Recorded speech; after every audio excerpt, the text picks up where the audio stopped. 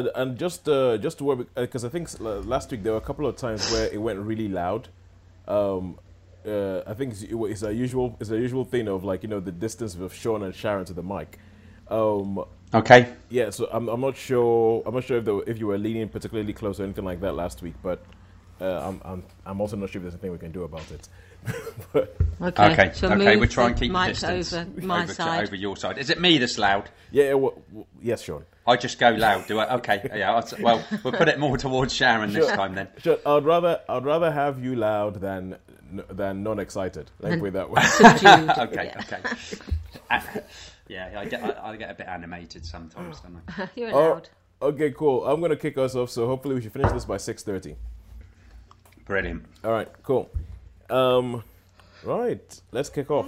Let's get ready to rumble!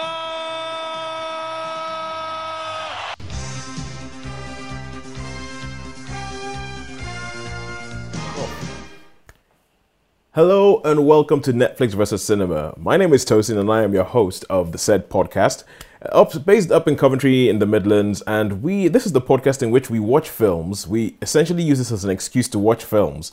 We go to the cinema, we watch films, we stay at home and watch things on Netflix. We rate it all out of 5. We take an average at the end of it all, and then we say who's won this week, Netflix or cinema. Joining me on the Isle of Wight today are Sharon Hello. and Sean. Hello there. How are you guys doing? Yeah, I'm not too bad. I'm not too Yes. bad. I'm bright and sprightly. All right. Almost coordinating as well. We've done this before. We've turned out wearing the same So thing, we have, yeah. and we're almost coordinating. So That's it. It's that. I think it's that. You get like that.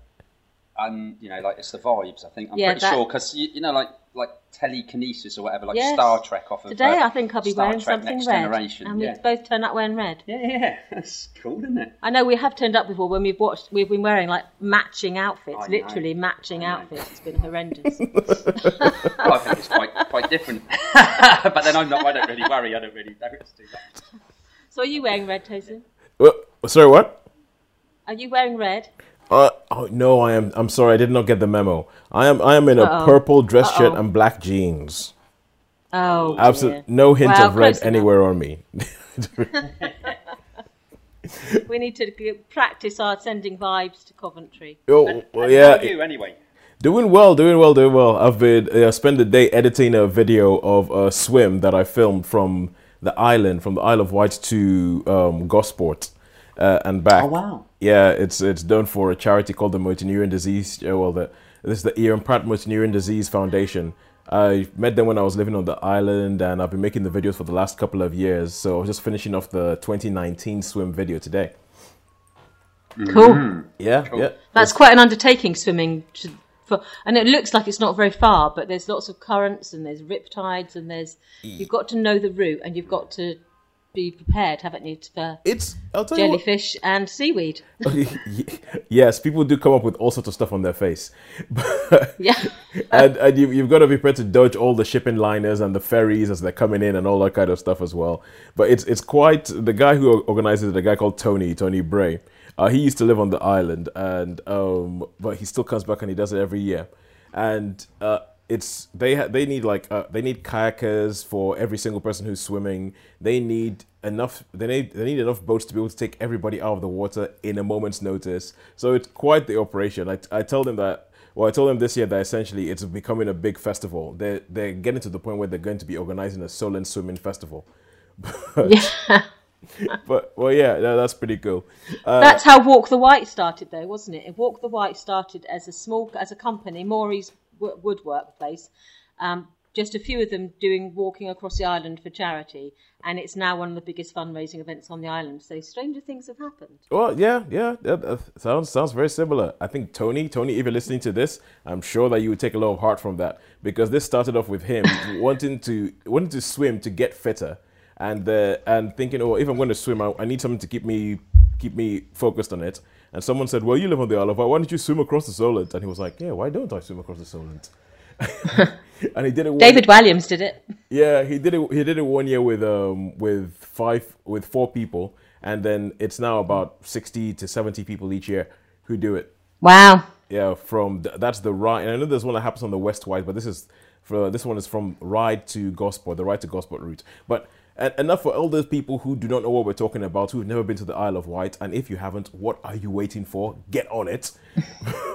But for those who don't understand, I just like to say a quick hello to two people, Vicky Taylor and Holly Nesling, who I ended up with a discussion with about Once Upon a Time in Hollywood on Facebook this week. And the upshot of it is that after talking about it, Holly is going to be coming onto the podcast next week to talk film. Well, to say this is what I've seen at the cinema, this is what I've seen on Netflix. She's essentially going to do a guest spot. Oh, cool. Yeah, going to do a guest spot for us. That's good. I think she listened to the podcast, and it also means that we've been getting more and more people who are listening to the podcast and who are actually sort of like liking it. She listened and was like, she listened to last week's episode and she was like, I really, really enjoyed that. Oh yeah. And and you know how we spoke about Nina? Nina, I'm sorry, you're beginning to get a little bit of, what shall we say, competition, because Nina is our super fan. Nina is kind of like, we have become part of her weekly ritual. Nina just listens to us. And then, hi, Nina. Yeah, and sends me WhatsApp messages saying, oh yeah, I think that too. Oh, I don't know about that. So you know how Nina says that she thinks she's Sean?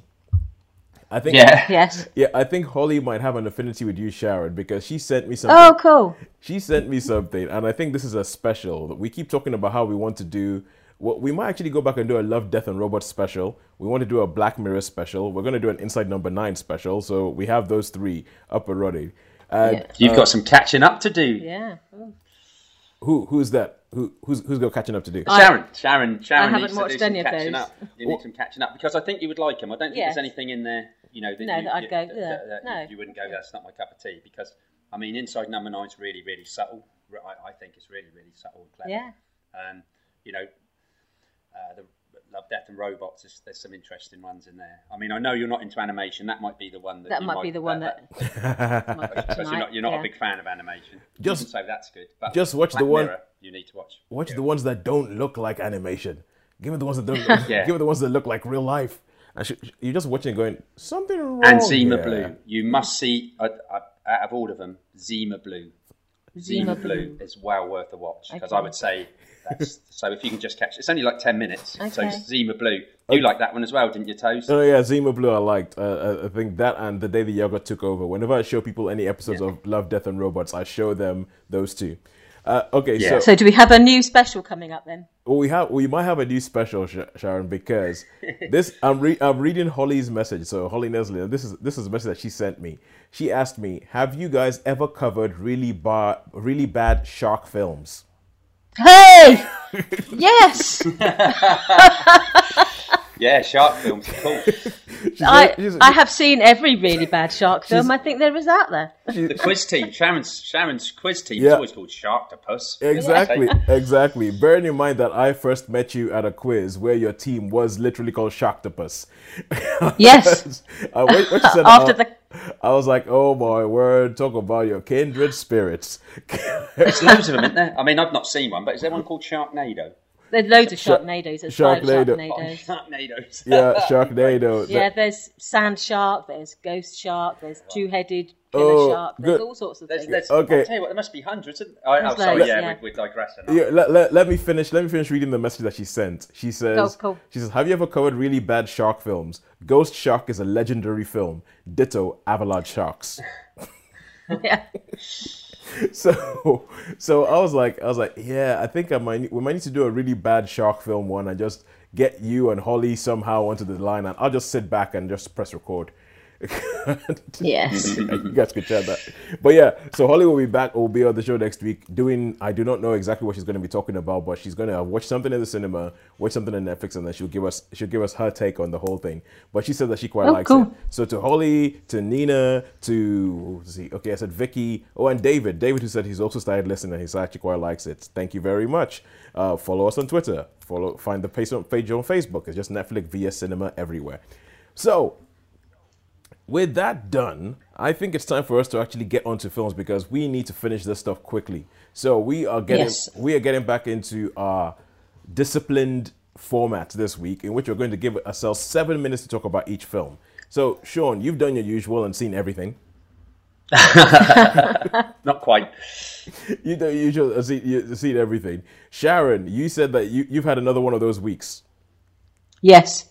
It's just, yeah, I record it because I am in of an evening, but I have to take my turn, sort of who has primacy on what they watch on the television. Uh-huh. And so I record everything I want to watch, and then I have like a 10 hours worth of stuff to watch. So, yes, this week I have failed miserably in watching anything other than Handmaid's Tale and Fake or Fortune. So that's it. That's all I've seen this week. But you did go to the cinema to see. But I did go to the cinema already. Yes, I went to the cinema once this week to see Angel Has Fallen. So We reviewed last week. which we reviewed last week. yeah. So this is going to fit into our Also Ran section. So in our Also Ran section, Yes. what did you think of Angel Has Fallen compared to Sean and my review of it? I thought it did what it said on the tin, basically. You know what you're getting when people sort of, shouting, while they're firing a machine gun, don't you? Yeah. And when, as you say, every Secret Service, policeman, sheriff, whatever agency they belong to, are all completely stupid, Yeah, except for our hero, who manages to outwit and outgun and outkick, punch, poke everyone standing. And so it did. But I think we both enjoyed it. It was completely ridiculous, of course. There are moments where it's like, all units over here. It's like, no, why would you send everyone to that one location, therefore leaving the rest of your perimeter vulnerable? What are you? How stupid are you people? So I had those reactions every now and then.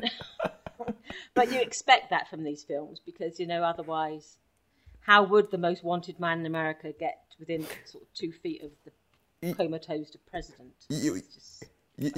You want to know the fall? You want to know the funny thing, right? I think Angel Has Fallen might be the most unifying film this year because everybody I know who's watching it has said exactly the same thing. They said it is so stupid. Oh my god, it was dumb. Oh man, I enjoyed it. I actually quite enjoyed it. It was exactly what I said at the tin. It's like it didn't take itself seriously because He's like, it's ridiculous and it knows it. So it's just for that reason, it's just fun and stupid. And the end scene, I don't know if there's more than one, but there's the one just like there where they have this sort of in this zero gravity floating tank. What's that all about? What was that all about? It's a mid credits thing that is totally out of it. It's like this doesn't link to anything else whatsoever. No. But it does have a hilarious. It does have a hilarious final line, an absolutely hilarious final line, which, as I said, doesn't link to anything else. It just comes out of nowhere. But yeah, Angel Has Fallen. No. I'm calling it now the most unifying film of 2019. Yeah, great fun. But yeah, a 3. I'd give it 3. Yeah, 3. Everybody says 3. They're like, hey, stupid. Quite enjoyed it. Yeah. So, okay, we're going to go to the films we're actually going to talk about this week. Films that we've seen in the cinema. So, Sharon, that was the only thing you saw in the cinema. So you're going to be sitting down in the sort of like, I think Jeremy Paxman seats this week. You're going to be just sort of like going, and asking us questions about our viewing experience. Because between Sean and I, we have managed to see 3 films in the cinema, 3 things at home on Netflix. So we're going to kick off at the cinema, and we're going to kick off with the film Crawl. Sean. Crawl, yes. Sean, both of us have seen this. We have. I saw a trailer for it. I didn't realise this is what it was until I've just seen the preview of it now. Because it's alligators, isn't it? Alligators, yeah. How quickly do you see the alligators? What, before they actually No, appear? do you know, it's like, is it creepy, spooky? What is it? And then, or is it quite a quick reveal? It's quite, well... It's pretty quick.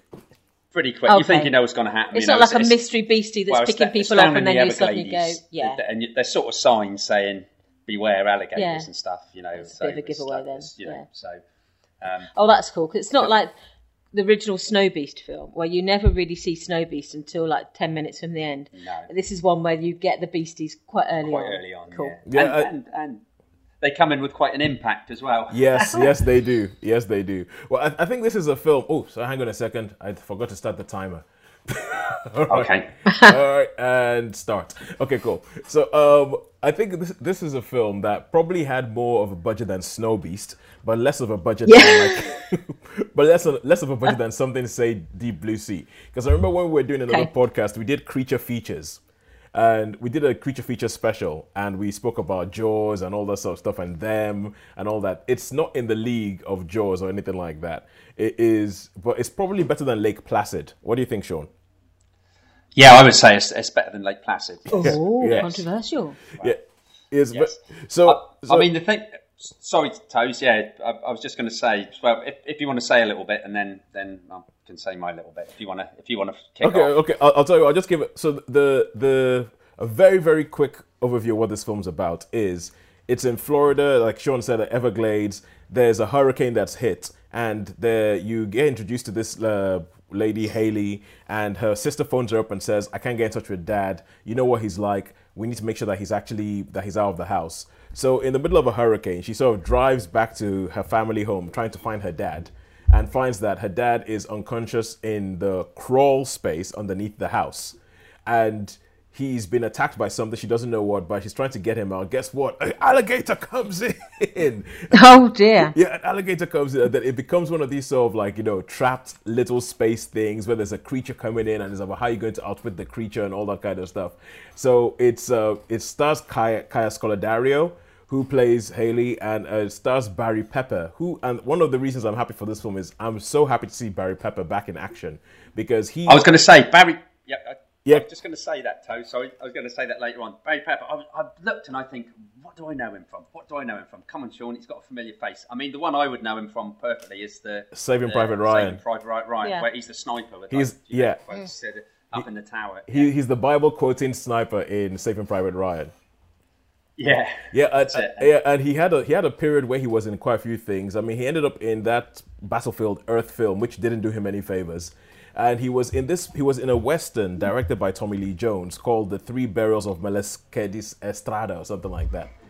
Which Yes, another one you mean. Yeah, Sean, which I think you would love. You would absolutely love. And he's really... Yeah, I don't think I've seen that one. Yeah, but I feel like Barry Pepper is somebody who's... I think his career has suffered a little bit from looking a little too much like Matthew McConaughey. Yeah, possibly. Yeah. Yeah, and everybody went, you know what? We like McConaughey. He's a bit more pretty boy. So we'll go with him. But they have very similar vibes. So yeah, so the dad is in there. The dad gets... And then it's all about... So as they're there, they're in the crawl space underneath this house, and the water level is rising because obviously there's a hurricane going on, and the water level is rising, and it's just like this sort of ticking clock movie of will they be able to survive, and will they be able to avoid all the alligators and get rescued. So that's what it's about. Sean, what did you think? Go for it. Yeah, that's basically the story. Yeah, I didn't mind this. I liked the premise that the girl was a swimmer, which would come in really, really handy. Yeah, I know. I mean, it's like that's convenient. And I did really like, but then this is me, the father-daughter relationship. I really enjoyed that part of it. I thought, it was like never. The thing I liked about it, Tosin, was it was a never give in. Do you know what I mean? Mm-hmm. That's it. No matter what it throws at you, you just don't give up. You just fight right to the last. You're there and you've got to fight to the last. Yeah. Which to me is what I would do. And some people might think, oh, I did have a thing. I did think sometimes some of the injuries came and went conveniently. Yes. When they got injured. It's kind of like, oh my God, my leg's broken, my bone's sticking out of my skin. But then for most of the film, you know what? I'm just going to ignore that. It's like we're going to make a big deal about it and be like, oh my God, my leg's broken. Look, my leg's broken. Have we all got it? We've all got it, right? My leg is broken. We all know that my leg is definitely broken. Okay, cool. I'm going to go run 100 meters now. That's it. Yeah. Though, to be fair, it does, they do sort of half mend it. But, I mean, if you've been munched by I don't know if alligators, how they're different from crocodiles, but if they've got the same, normally they got like so many pounds per square inch. Yeah. So once they close their mouths, they. This like. Yeah. Are they the ones that drown you? Then they bury you, and then they eat you later. Well, I don't know. They are. I think knowing a little bit about alligators, the film actually does try to be quite accurate with how the alligator would kill you. So grab you, take you underground, and like spin you around, and they have a big action sequence or big scene, that is actually about that exact thing. An alligator dragging you underground and trying to sort of like spin you around so that you get disoriented, you get drowned, and then it can eat you at its convenience. They actually have one of those. So there's bits of this that I think they try and do something with. Like Sean says, there's injuries that come that the impact of the injury seems to come and go. It like just come in and out. It's like, all right, okay, yeah, we want it to look like they've been injured. These things are really, really dangerous. Oh, but now we want them to do that. Yeah, forget about the injury. yeah. Go climb that ladder. But I don't have any hands. It doesn't matter. Just go climb that ladder. So it's a flesh wound. So you have those bits. I mean, there's the film tries to do this whole thing. Like, they said there's a thing that's attributed to Hitchcock where he says that once you grab the audience by the throat, don't let go until the very end. And the film tries to do this whole thing where it's like, oh, look, they've almost escaped, and no, we've got you now. They're back in it, and all that kind of stuff. And it doesn't quite succeed with that. And it's a kind of film, a little bit like Angel Has Fallen. It relies on the people in the film being really, really stupid. And they keep doing things in the film that you're like, why would you do that? Why? Leave the phone! It's like, why would you do that? It's like, that there's alligators in the water. Why are you standing at the water's edge? What is wrong with you? Yeah. And can't you read the sign, for goodness sake? Well, no, they keep doing this. There's a bit with the policeman when the policeman comes to find them, and he's leaning Sean, where he's leaning over you know exactly what's going to happen. You do. You know what's coming, don't you? Really? You're like, yes. I thought there was a bit which I thought where with the robbers, with the robbers in it. That bit, and I thought it was going to go one way, but it totally didn't. So I thought there was going to be another one involved. I thought, oh, here we go. This is going to be the young love interest, if you will, or the young hero. But it didn't happen that way. So, is that the timer? That is the timer. Oh, right. Okay. We'll give ourselves 30 seconds to sort of quickly wrap up. We can go on a little bit and then not talk so much about the ones at the end, maybe. I mean, if it happens like that, we can make a rule that if one goes on a bit, okay. If you're happy, I'll put 2 minutes on, and if you're happy, then we can take 2 minutes away from P. Not P. No, take it away from God of War. If you okay, like. Cool. We'll take 2 minutes away from God of War. Okay, we have 2 more minutes. Okay. 2 more minutes, Sean. Go. Okay. So yeah. I lost my train of thought now. Let's get it back. That bit, the robbery scene, the looters. When the looters, I quite enjoyed that scene. I thought that was pretty. So tell me about the cast. Is there anyone we know in it? Or do you root for them? Do you like the people in it? Well, is there enough to get behind? I do actually like the people. As I say, I do. Because Barry Pepper, but the others, I don't know any of the names looking down the list of the credits. Kaya Scodelario, probably the most high-profile thing that she did is that she was in Skins, the Channel 4 show. Oh, okay. Yeah, I thought she was really good. To be fair, she is really good. Yeah. I mean, to me, she came over as being believable. That, there was times when she had a little bit of self-doubt, but then it was like, you know what? Yes. I'll tell you what I found. What I think she did really well with. You believed that this was this is the kind of person who, even though there's a hurricane and everybody's saying this is a life-threatening hurricane, I actually totally believe that she would drive right into it. I really believe that she's the kind of person who would drive in the other direction, like that strong-headed. So it wasn't so. For me, the biggest why would you do that thing of the film, they managed to skirt around it, because I felt like she managed to sell that. Because I'll tell you one thing when this film made me think, why does anybody live in Florida? If this happens every year, just get the hell out of there. Yes. So yeah, but I'll say what? Okay, Sean, we have 30 seconds. Yeah.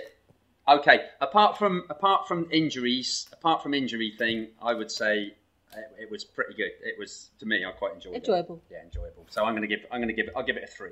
I would have given it a 4, but the injuries were.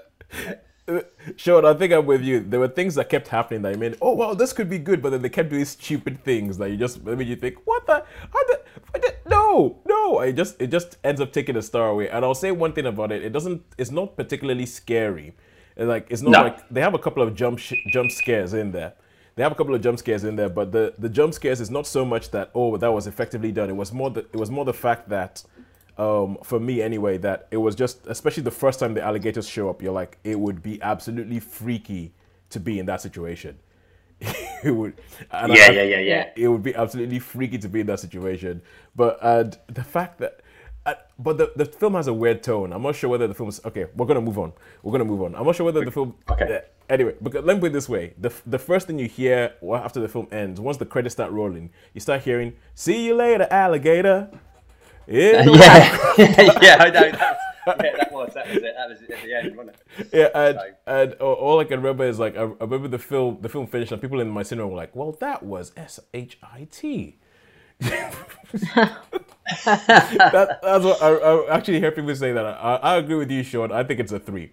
It's enjoyable. It doesn't hang around too long, but there are some head-scratchingly dumb things that happen. But let's move over to Netflix now. And so you saw a film called P, Sean. I did. I saw a film called P, yes. Capital? A capital P, yeah. I think it stands or green vegetable. Capital P. Right. I think, looking at it, I mean, it was a Thai movie, obviously, because I've been to Thai and I thought, this looks interesting. Okay. And it's your called, time I think it's starts now. okay, and in brackets, Possessed. So I think the P stands for Possessed. Okay. And basically, the film starts off with, there's this young girl, she's growing up in the country in Thailand. She's an orphan, but she's with her grandmother, and her grandmother teaches her magic. Okay. But when the grandmother starts to feel sick, and Dao's got a little bit older, that's the name of the character, she goes to Bangkok to find work, obviously, so she can make money to send back. And she ends up working in a go-go bar. Okay. Go-go bar in Bangkok. So, and some strange things sort of happen to her. She gets, should we say, she's quite naive. She doesn't really know what's going on. I mean, so, and she gets... is that another way of like being lured in for sex trade? Or basically it is. Yeah. But it's not sleazy, and it's not, there's no nudity, and when there are a few sort of sexy moments, but they're over really quick. So it's not like a... You don't feel like you're watching someone being exploited and going, this is uncomfortable. So she's dancing at this bar. There's a bloke there coming to the bar and who sort of spies her, and obviously she's young and basically takes her, seduces her. Yeah. And she comes back, and then the next day is really horrible to her, and he says, I don't go with prostitutes. And she said, well, you were the first one I've been with. And he goes, well, now you know what I mean? So really nasty sort of character. Yeah. And of course, she knows this magic, doesn't she? So she cooks up some spurious spell. And some of the girls at the go-go bar don't like her as well. So, and there's one in particular, like the prime dancer, if you will. So obviously she wants to do some magic for something. So something nasty happens to. Yeah, sorry. So when you say I'm magic, just trying to sort of. Are we talking Harry Potter magic? Are we talking like potions and? No, we're talking like voodoo-y type. Okay, gotcha. That sort of magic, yeah. So like, but she's been told, to always use the magic to do good things. But of course, she's starting to use things to do dark things. So, and gradually she sort of loses control, and things become darker. So does it enact a price? For every magic you do, there's a price to pay. So it's at the price, and she actually, something evil takes over inside her, which and then it turns into like a should we say like a horror film sort of thing. Right. There's a nasty sort of demon that does not particularly nice things. So it turns into, I mean, at the time as well, in the go-go bar, she strikes up a relationship with another dancer, and they get on really well, and they end up being, sort of caring for each other rather than. And she's like, I'll try and help you, I'll try and save you, because things get really bad. And there's a Thai witch doctor in there as well. So that's basically the story. Okay, yeah. So this would say like similar to sort of Hammer. It's that Asian-y type horror towards the end, grudge, like that type of thing. Yeah, like the demon, that type of thing. It's not like your typical British stuff. It's more Asian horror. The Ring, the Grudge, that type of thing. Creepy. About someone that eats things on the outside. Yeah. So there's this movie, and what was really interesting, because it really, I thought this was a great movie, not so much for the horror aspect, but just for like the life of what it's like to be in Thailand and what happens, this and how these girls can come and get corrupted because they earn really, really good money. And I don't think it was particularly showing exploitation. What I liked about this was the girls actually had the power, and they were talking about like the different nationalities. They're going, oh yeah, Japanese men, they're all right, but they're just so boring like the Germans. You know what I mean? And they're talking.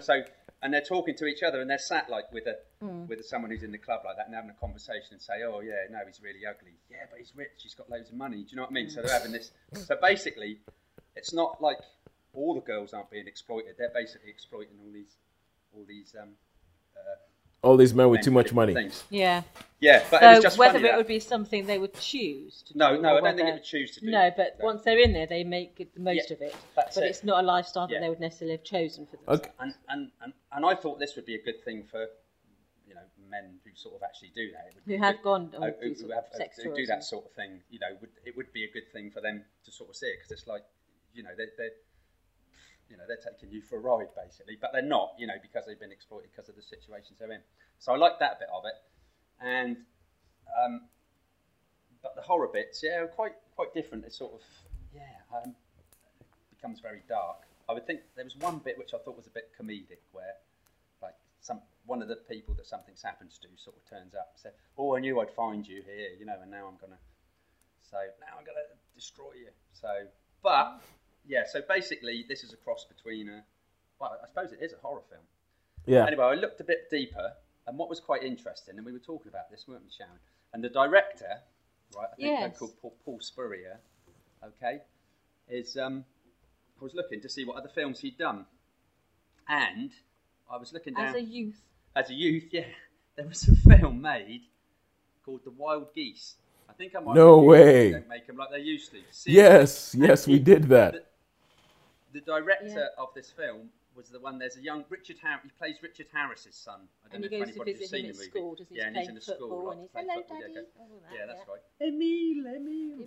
And and it was just, I thought, oh my God. He was a child actor. Yeah, he was a child actor. So, and he's obviously come on. He was in Tales of the Unexpected and all sorts of things as a little boy. Yeah, Max Headroom. And then grew up to become a director. Oh my goodness me, he was Max Headroom.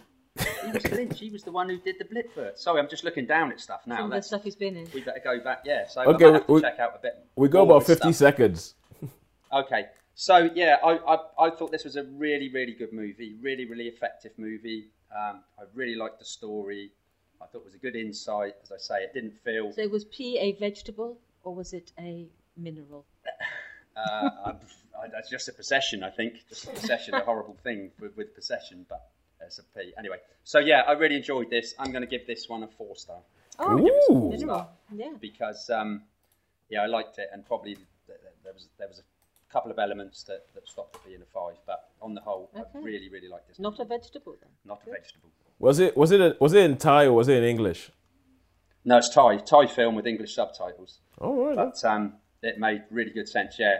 So a Thai film, which quite surprised me. So yeah. Just off the back of you having been to Thailand. That's it, exactly. Okay, cool. So that was P. You said that was a 2005 film that you quite enjoyed. Yeah. And from the second that you said that you wanted to have your full quota of 7 minutes for that, I thought, you're gonna like that one. So yeah. It's sort of a bit of a giveaway, wasn't it? It was a bit of a giveaway. Yeah. So right now we go back to cinema, and we have Scary Stories to Tell in the Dark. Now this is the Guillermo del Toro produced film. I think it's based on a series of American sort of kids horror books. I think from what I've heard, it sounds a little bit like Goosebumps. But Sean, you saw this, and I did go to. Yeah, we know that you are currently you are on your constant quest to find a film that you actually think is scary. Yes, indeed. Even with the title, I'm not expecting high things from this. But what did you think of this? And you'd be right not to, Toad. You'd be right not to. Well, I'm not expecting you to find high things in here. That's what I mean. No. Basically, the story is a story of some sort of, shall we say, like miscast kids from school. Not like misfits. your normal, not exactly misfits, but just ones that, And they go to this house to see stuff, and they look around, and things happen, and that, and there's a bit of bullying going on. Anyway, they find this book. The girl finds a book. She takes it home and starts writing stories about all the people that have visited this house and things that happen. So it's it's just the book starts writing. So it's just like an outlet for her. It's an outlet to for express. it. Yeah. So wait. Does she start writing, or does the book start writing? No, she doesn't. The book writes itself. Okay. Oh, But, so okay. she's got a book. She opens the book, and then it starts. The writing appears on the on the page, and she's like, "Oh, what's all this?" And then the first story is like a bit of a scarecrow type story, and something nasty happens to this bully, you know. So which will happen. So anyway, the stories in the book, when the book writes them, they happen in real life to real people. they happen to real. That's basically the story, yeah. So Okay, that cool. way- Okay. And then they investigate stuff. They investigate stuff, and they investigate this house, and they investigate what sort of thing goes on. And there was this. They go to the house again to have a look and try and take the book back, but it just appears back. And then another story starts, and something happens to someone else, and they're like, "Oh my god!" You know. And of course, no one's going to believe them. So it's basically like 4 or 5 little horror stories, Okay. little horror bits, which if you can call it horror, I don't know. So if you was call it not an anthology? But you meant that years ago there used to be films like Dr. Terror's House of Horrors. yes, and all those that. sort of things where you have like a Different central stories. sort of premise or character, and then these other stories go off from there. Yeah, but they're not. You know, all the time All the linked. people that was at the start. It was at the start. It's all the people that were involved in the visit to the house at the start. That's basically it's that corporate okay. people. So although they're separate stories, they're all people. They're all linked. To Yeah, this they're all house. linked. They're all linked to the book basically, Okay. and things that go on there. So yeah, a series of scary stories. Which you obviously And- found totally pants-wettingly scary. Oh, mate, I was quivering. Okay, I was quivering. I was shaking. I was biting my nails. My nails were down to the cuticles. You know, it was like quaking. I was screaming at parts, going up, saying "No, no, no." But I think I was saying "No, no, no" because Make it was it end, make it not stop. so good. Yeah, make it stop. Make it stop. What is happening? It reminded me. I've got to be honest. It reminded me a little bit of Scooby Doo. Ooh, Oh, okay. okay. That's the sort of thing. In a good But- way? well, I see it like Scooby Doo is good for a laugh. isn't Yeah. it? Just But this is Scooby-Doo the cartoon or the Scooby-Doo film? Serious. The cartoon The one. cartoons. Okay, cool. Okay, good. So it's sort of silly, scary. Yeah, silly. But what I mean, it was meant to be scary, Yes. scary, rather than But it just turns Yeah. out not quite. Yeah. not quite. So I mean, I think the girl who finds the book reminds me very much of Thelma for some strange reason. I've no idea why. I was just thinking. I've you know, been as Thelma at a fancy dress thing. So yeah, so it's. I would say this would be good for young people to get Yeah. into horror films, and maybe it might be a bit scary for young'uns. You see, Okay. You see- certainly, but certainly not made for adults. You see, Sean, I was about to ask you that because I know that they've said that this is a film. It's supposed to be like a gateway horror. So it's supposed to be like, your first horror movie that gets you into horror movies and goes, ooh, what else is out there? Let's go watch Halloween. So I was going to ask you, how do you think it works? Do you think it works on that level? Do you think it works on the level for sort of like teenagers who are like, because it's supposed to be a PG-13, so obviously you can't go too far. But do you think it works Yeah. on that level? I suppose it might. There's a couple of moments in it that I wouldn't say it's particularly jumpy. There's not a lot of jumps. Yep. But there's a few, shall we say, characters in it that like you get these iconic characters like your Jasons and your Freddys. Yep. And all those. And there's a couple of sort of characters in it which probably if you were young enough you might think, oh, we'll have a look at that. Like the scarecrowy type thing or something like that. They've put enough sort of horror-y type. Okay. Is Mum, do you know what I mean? Like well, mummies and monsters is it and werewolves or- the kind of characters that have the name of characteristic man? Like yeah, the that hanging type man. of yeah. But you could do say, oh yeah, what about that? Sounds like the Yeah, first I series mean- of Supernatural, where Yeah. they would have like a monster a week and say, this is like a monster a week, this is a monster in its story. So yeah. So I mean, there's plenty in there. So yeah. So maybe if you were young, you might think, oh yeah, that's a good character, and there might be like your baseball cards and that type of thing. But it certainly wasn't my Okay. my bag. And in fact, I mean, it wasn't. Don't get me wrong, it wasn't horrendous, but Yeah. it just didn't do it for me really. No. Which I You're didn't. I more of a wasn't PG-13 expecting You're it. not quite a PG-13. Not quite horror PG-13. story, are you? No, not quite. So, but as I say, possibly for youngsters it might work. Okay. For me, from a personal point of view, I'm not going to go too hard onto town No. to it. So, So yeah. Well, it's called Scary Stories to Tell in the Dark, so it gives you some indication that this is not aimed at your hardcore horror. No, it's got to come. So. Yeah, Okay. I'm not sure what the. Sean, I'll tell you what. I'll tell you what. Yeah, right? Okay, I've got it. It's called on the thing of Scary Stories to Tell in the Dark. You are a retired teacher. You sometimes still drive kids around in a minibus. So imagine you took a whole bunch of kids around for a camping trip. These are kind of scary stories you would tell them in the dark around the campfire to freak their little minds out. What do you think I am, Tosin? I don't know. I never thought of that one. Creepy stories. I don't know. I'd probably tell them some truthful stories. I wouldn't know about. Oh, that's even scarier. Yeah. So, because I think I don't know. But if I was, I probably wouldn't tell them that one. I'd probably.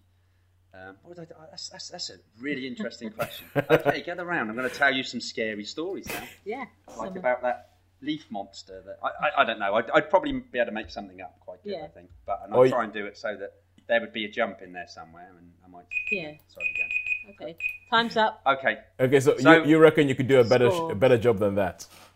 I reckon I could. Yeah. So I'm going to give this. I'm not going to be too mean to this. Not too mean. So. They're only little. They're only little. Yeah. So I'll give them a. It's 2, but I'm going to give it a 3. But I am being incredibly generous with it. Really. It's a PG-13. You see now, I have a very similar thing with the film coming up. I'm like, if you're this age, it's this. But if you're this age, it's this. Yes. Yeah. I'm very similar thing to that. All right, cool. So now we get on to going back to Netflix, and we're talking about a film called Dead in a Week or Your Money Back, which I found on Netflix. It's one of those things that came up, in the list where it says, "Ooh, you could be interested in this on Netflix." Yeah. I don't think it's a Netflix film because it doesn't have the Netflix branding on it. But I didn't hear about this film in the cinemas. I didn't see it anywhere else. I haven't seen it on TV or anything. And it stars Tom Wilkinson, who everybody knows, you're like a great British. He's pretty much like a national treasure now, isn't he? Yeah. He is. Yeah. So it stars Tom Wilkinson and a new up-and-coming actor called Aneurin Bernard. And he's with loads of things. Who, Aneurin Bernard? Yeah. All right. Okay. Cool. I've heard his name recently, but I haven't really noticed him in anything that I've seen. He was in Dunkirk. Yeah, he was the French soldier posing as a British soldier who doesn't say a lot. Yep. He was in a drama on the television called The Scandalous Lady W about the Appledurkham House scandal. Ooh. Lady Worsley, he's one of her lovers. And, I've seen him in quite a few things. Oh, okay, cool. All right. So okay. He looks a bit cutesy. He is. He's young, but he's curly hair. Let's put it this way: if they were going to recast Poldark, they could do worse than him. Right. Put it that way. But and I know that I think I've heard almost a whole bunch of people just yelling, "Sacrilege! You can't recast Poldark!" All the Aidan Turner fans coming for me now. But anyway, this film, and I think this film has the most Terry Pratchett setup I have ever seen in any film. And so it kicks off, and there's this guy. It just kicks off with this guy standing on Battersea Bridge. First of all, I have to say this is a very, very, very, very dark comedy. It starts off with this guy. He's standing on Battersea Bridge, and he's standing there, and he's about to throw himself off. You can just see he's about to throw himself off. Then Tom Wilkinson comes over and goes, "Hello, how's it going?" And he's like, "Oh, do you mind? I'm a bit busy here." And he starts, and so Tom Wilkinson's like, "Okay, no, it looks like you're having trouble trying to kill yourself. I could help." and he's like, "No, leave me alone. I want to do it myself." So he hands him his business card, and his business card says "Professional Assassin." And it turns out that this guy has been trying to kill himself, but every time he's tried to kill himself about 7 times, but every time something goes wrong and he keeps living. So in the end, he goes, "I can't be bothered," and he phones up Tom Wilkinson, who works for the Guild of Assassins, this is where it gets very Terry Pratchett. He works for the Guild of Assassins, and he says, like, "So what, do you just hang around bridges looking for people who can't kill themselves?" And he's like, "Well, yeah, bridges, high cliffs, the usual spots," that kind of thing. So he signs a contract saying, so he says, "Okay, I want to die. I definitely want to die. I don't want to live anymore. I think life is horrible. I think life sucks," and all that kind of stuff. And then he brings out a brochure and says, "So, well, how would you like to die?" And he shows him a brochure of all the different ways that it can happen. And he signs a contract the contract essentially says, okay, fine, it will happen sometime in the next week. That's it. Once you pay the money, it will happen sometime in the next week.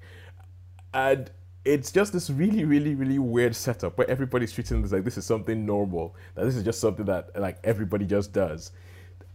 Then it goes into a little bit of like a retirement thing, because it turns out that, like, you know, Tom Wilkinson is like an old school assassin who he doesn't, but they're trying to get him to retire from the Guild of Assassins, but he doesn't know what he'll do with himself if he doesn't do it. And at this point, I think I need to make a little bit of a confession, which is that I haven't finished watching it yet. Oh, okay. Yeah, because we moved the recording forward. Time's up. Yeah. We moved the recording forward. We moved the recording forward this week, which means that I have about 20 minutes left of this film to go. So at the beginning of this film, the way this film was going off, it was going off also. And if I may, I ask for permission to come back next week and let you know whether I'm right, because I have a feeling that I know where this is going. And I have asked permission to come back next week and let you know whether I was right or not. Because the way the film started and the way the beginning of it and everything, like, I found myself laughing in the first 20 minutes. I think the first 20 minutes of this film were brilliant.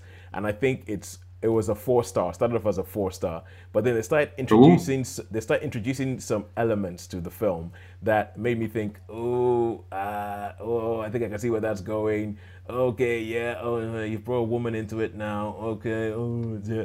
So I feel like it's going to become more and more generic as it goes along, and I think it's going to end up round about a 3-star. Okay. Yeah, well, we can do it to be continued. We can do it to be continued, but I can recommend that if you want to go find a film on Netflix called Dead in a Week or Your Money Back, because so far it's been funny. It's an English film, so obviously it treats everything in a very understated British way. Very, very understated, kitchen sink, matter-of-fact British way, which just makes the absurdity of it even funnier. So I think it would... So this is a provisional 3. A provisional 3, which we will find out next week if I was right or not. But if you have yourself 90 minutes or so, I would recommend watching... Well, watching this film, because the bits of it I've seen are quite good. All right, and I'll stop there. Oh, I might try and catch it. Yeah, no. I might try and catch it. And we can do a to be continued, and we can ratify your score. We could. Yeah. If you want one time, Sharon. Yeah, if you guys are up for it, I'll be happy for you guys to go watch that and let me know what you thought next week. Because by that time I would have finished the last 20 minutes of the film, and I could let you know for sure what it is that I actually thought about this. But we'll sort it. So it's a provisional 3. It's a provisional 3. Okay. All right, cool. Now we go back to cinema, and this is a film that only I have seen, and this is called Dora and the Lost City of Gold.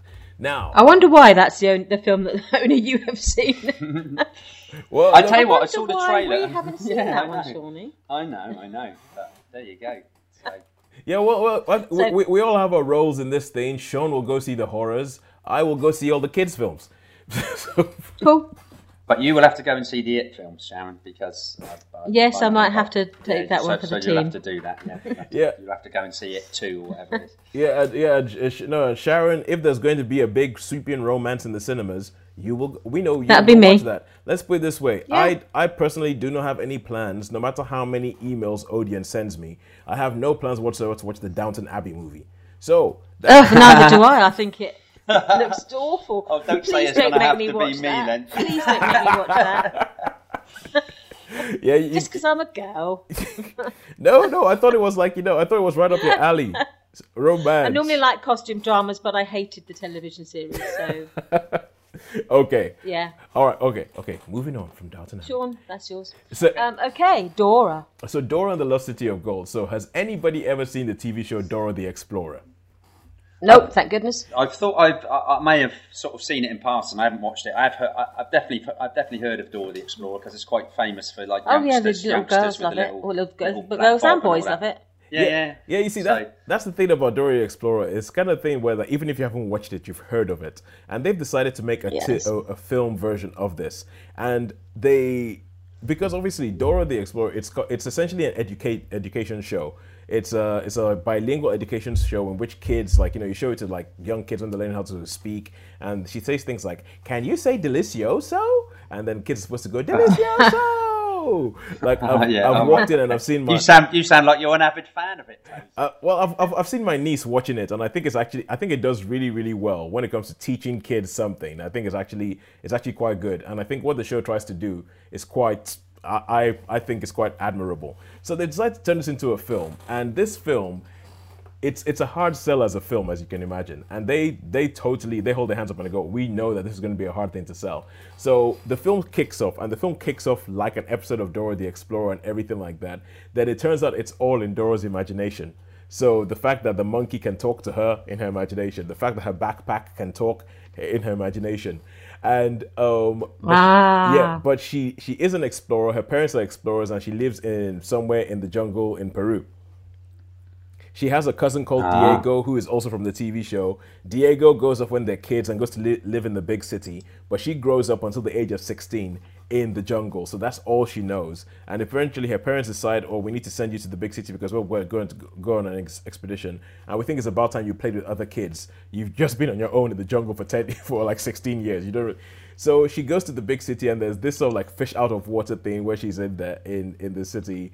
They have that whole thing going on, but I think that the lady who the girl, whatever, the young woman who plays grown-up Dora, Isabelle Moner, she is brilliant, because this film is like if you took the Dora the Explorer character from the cartoons and put her in the real world, a bit like Enchanted. You know how Enchanted was like, what happens if you take a princess? Yeah. I remember Enchanted. I quite enjoyed that movie. Yeah, Enchanted is really good, and it's a bit like, what happens if you take a Disney princess and put her into modern day New York? How does she go about that? And the fact that she just has this sort of like, optimistic view about everything, and oh my God, is this where the prince is going to come on his carriage? And this film pulls off a very, very similar trick where it's kind of like Dora goes to LA, but everything is just kind of like oh, well, this happened? How about this? How about that? And I actually think it's quite good. I think this film is done very, very, very well. And it is the closest thing, because there's a whole thing where some people are after the gold that her parents are looking for. And so they come kidnap her and her friends, and they end up back in the jungle trying to find her parents. And that's the main driving force of the film. And it is the closest thing to an Indiana Jones movie that we've had in a long time. So it really is. Obviously, they have like some, all these things. You have different obstacles. They have obstacles that end up not really going anywhere. They have a bit where two scorpions come out, and that doesn't really go anywhere because it is made for kids. And I saw this with the target audience because I saw it earlier today, and I was in the cinema with a whole bunch of kids. Like people. Did you manage to borrow one so that you could go with every excuse? No, I was sat down there totally unashamedly watching this, going, yeah, and what? So what, you're going to tell me that only kids can watch Dora the Explorer? That isn't fair. But it's like, so I was eating with that, and you could see people, like, there were bits in the film like where she says, "Can you say this?" and the kids are going along with it and saying stuff. But it's one of these films that it's made for kids, but adults can get something out of as well. I think the action's actually quite good. I think they go to this bit where they go to like an ancient Incan civilization, and I don't know, maybe it's just me, a bit like with you, Sean, and like whenever you see a father-daughter thing, whenever I see like a lost civilization that I think has been lost because of modernization or whatever you want to call it, or they even have I think this is, let me put this is a kids film that I think has a Fitzcarraldo joke in it. Wow. Yeah. Wow. Yeah. Wow. I'm really? pretty sure there's a Fitzcarraldo. Because there's a bit where they go, what's this? Oh, this is the opera house. It was built by the Europeans. For some reason, they decided to build an opera house in the middle of the jungle. And I just went, oh, yeah. Wow. Then afterwards, I was like, wait a second. I'm pretty sure that's a Fitzcarraldo joke.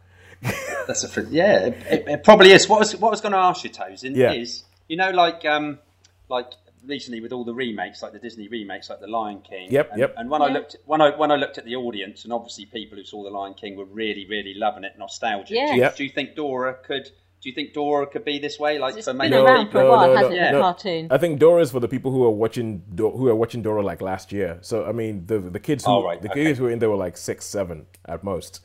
But okay. Yeah. But do you think it might appeal to people who were into it? Sort of nostalgic, sort of slightly. nostalgic wise, like in their late teens now, and they think, let's. When we went to see Aladdin. Aladdin, the live version, and I looked around. There's lots of adults there were lots of adults reliving there. their childhood. And those little ones. And I just wondered if this was perhaps the same, but you don't think it is. It's probably not older. I think if you watched it when you were younger, you probably would like it. I mean, I've only ever seen Dora shortly in passing when my niece is watching it, and I quite enjoyed it. So I think I actually quite liked what it did as well, like the where the story ends up, where it talks about ancient, because you can see that this is a film that is made, it's very conscious or woke, as some people might say, in that this is really about sort of South Americans finding out more about South American culture. So it isn't, and I think it's done very, very well. I really, really enjoyed it. If I was going to be a horrible, cynical, older, critical person, I would say it's a 3 out of 5. But the more I think about it, the more I think now it's a 4. It's a 4. Yeah. Yeah, I really enjoyed it, and I would actually. That's fair, isn't it? Yeah. Yeah, and I would recommend anybody go watch this film and let me know if I'm just being, because I said there's some themes that it has. There's some things that it has that are totally up my alley right now. Because what I've been thinking recently about colonization and all that kind of stuff, I'm like, oh yeah, it was a shame that we lost all that. But so I would give it a 4, and I would recommend anybody go watch it. Cool. So cool. Good old Dora. Oh, that's good. Yeah, good old Dora. All right, and now also I think another reason why I did that is because it's directed by the same guy who directed The Muppets. Oh, right. Okay. Yeah, James Bobbin. Okay. Once I saw that, I was like, that explains why it's so weird. And it's not your straight down the middle kids movie. It has this weird areas it goes off to. There's a bit where they pay homage to the original cartoon that is genius. I think it's just genius. But anyway, yes. So now we go back to Netflix and Friends, or what do you think you can watch at home? And Sean, you saw something called God of War, which you have asked for even less time on, which tells us something. Wow. Well, yeah, this might surprise you. It might just be that I thought P deserved to be spoken about more. I mean, okay, God of War. So 2017 film, Chinese film.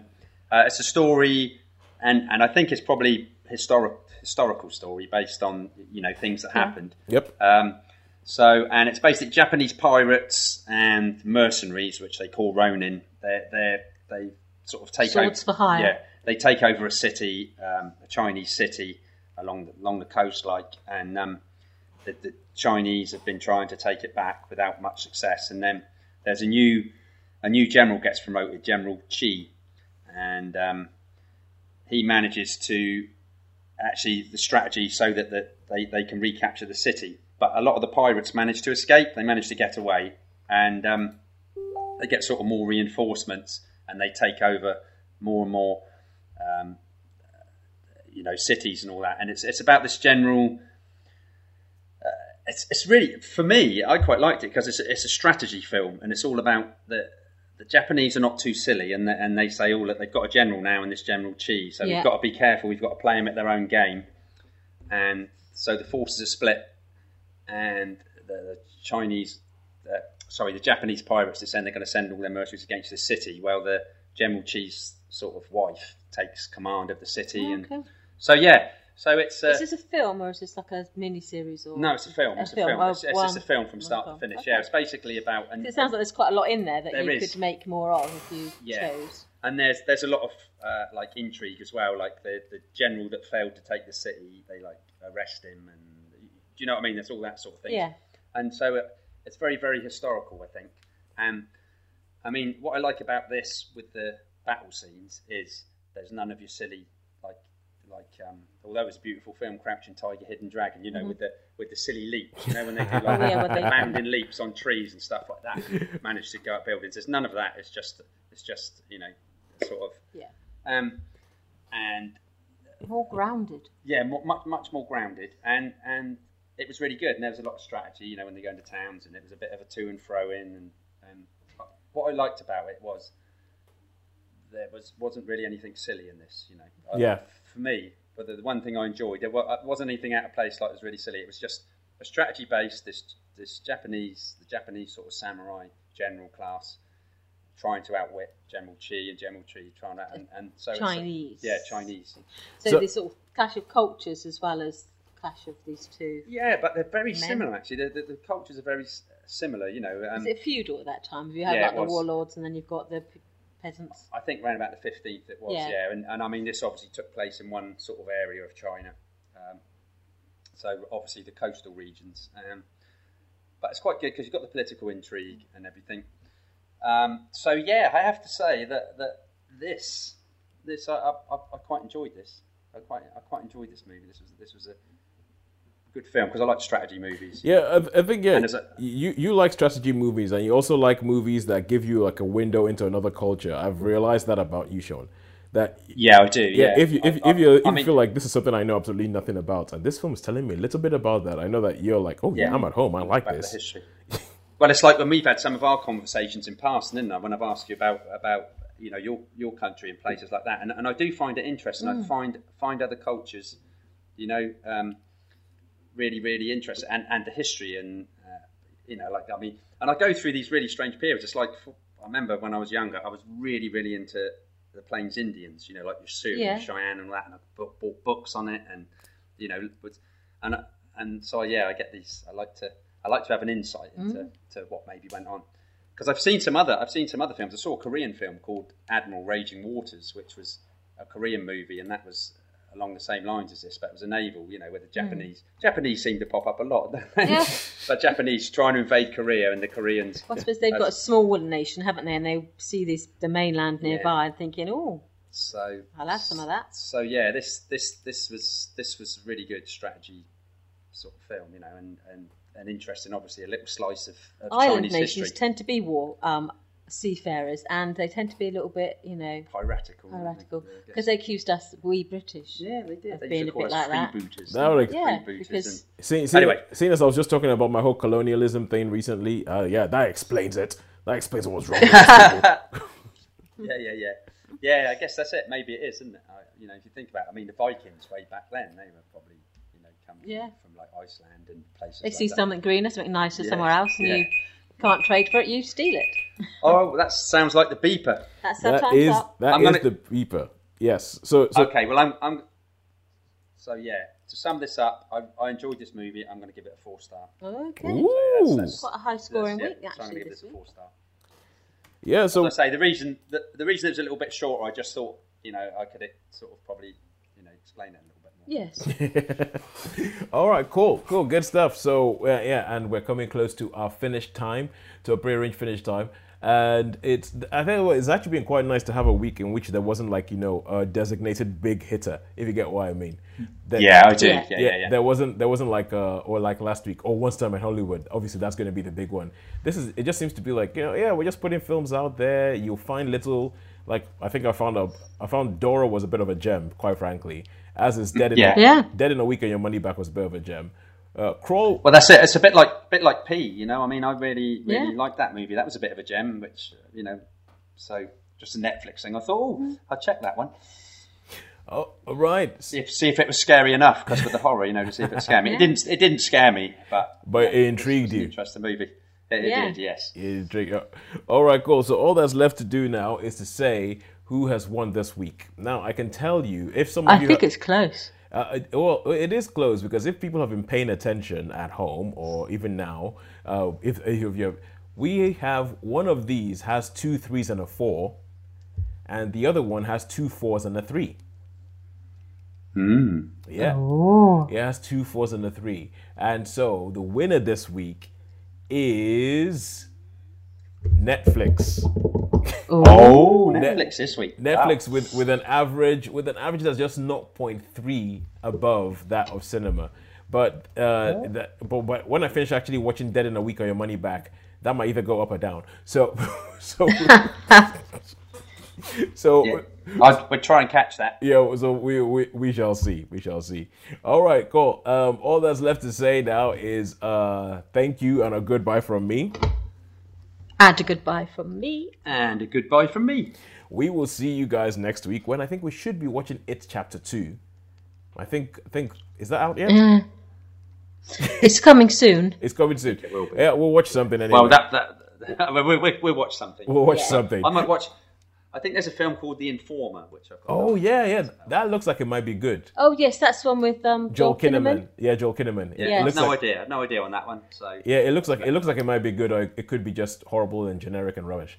But it's But anyway, and we'll see next week, in which we shall have Holly Neslin on the show, because I have other friends called Holly and they might get confused. But Holly Neslin should be on the show next week. All right, thanks very much, guys. Bye. Bye. okay, Bye. see you later.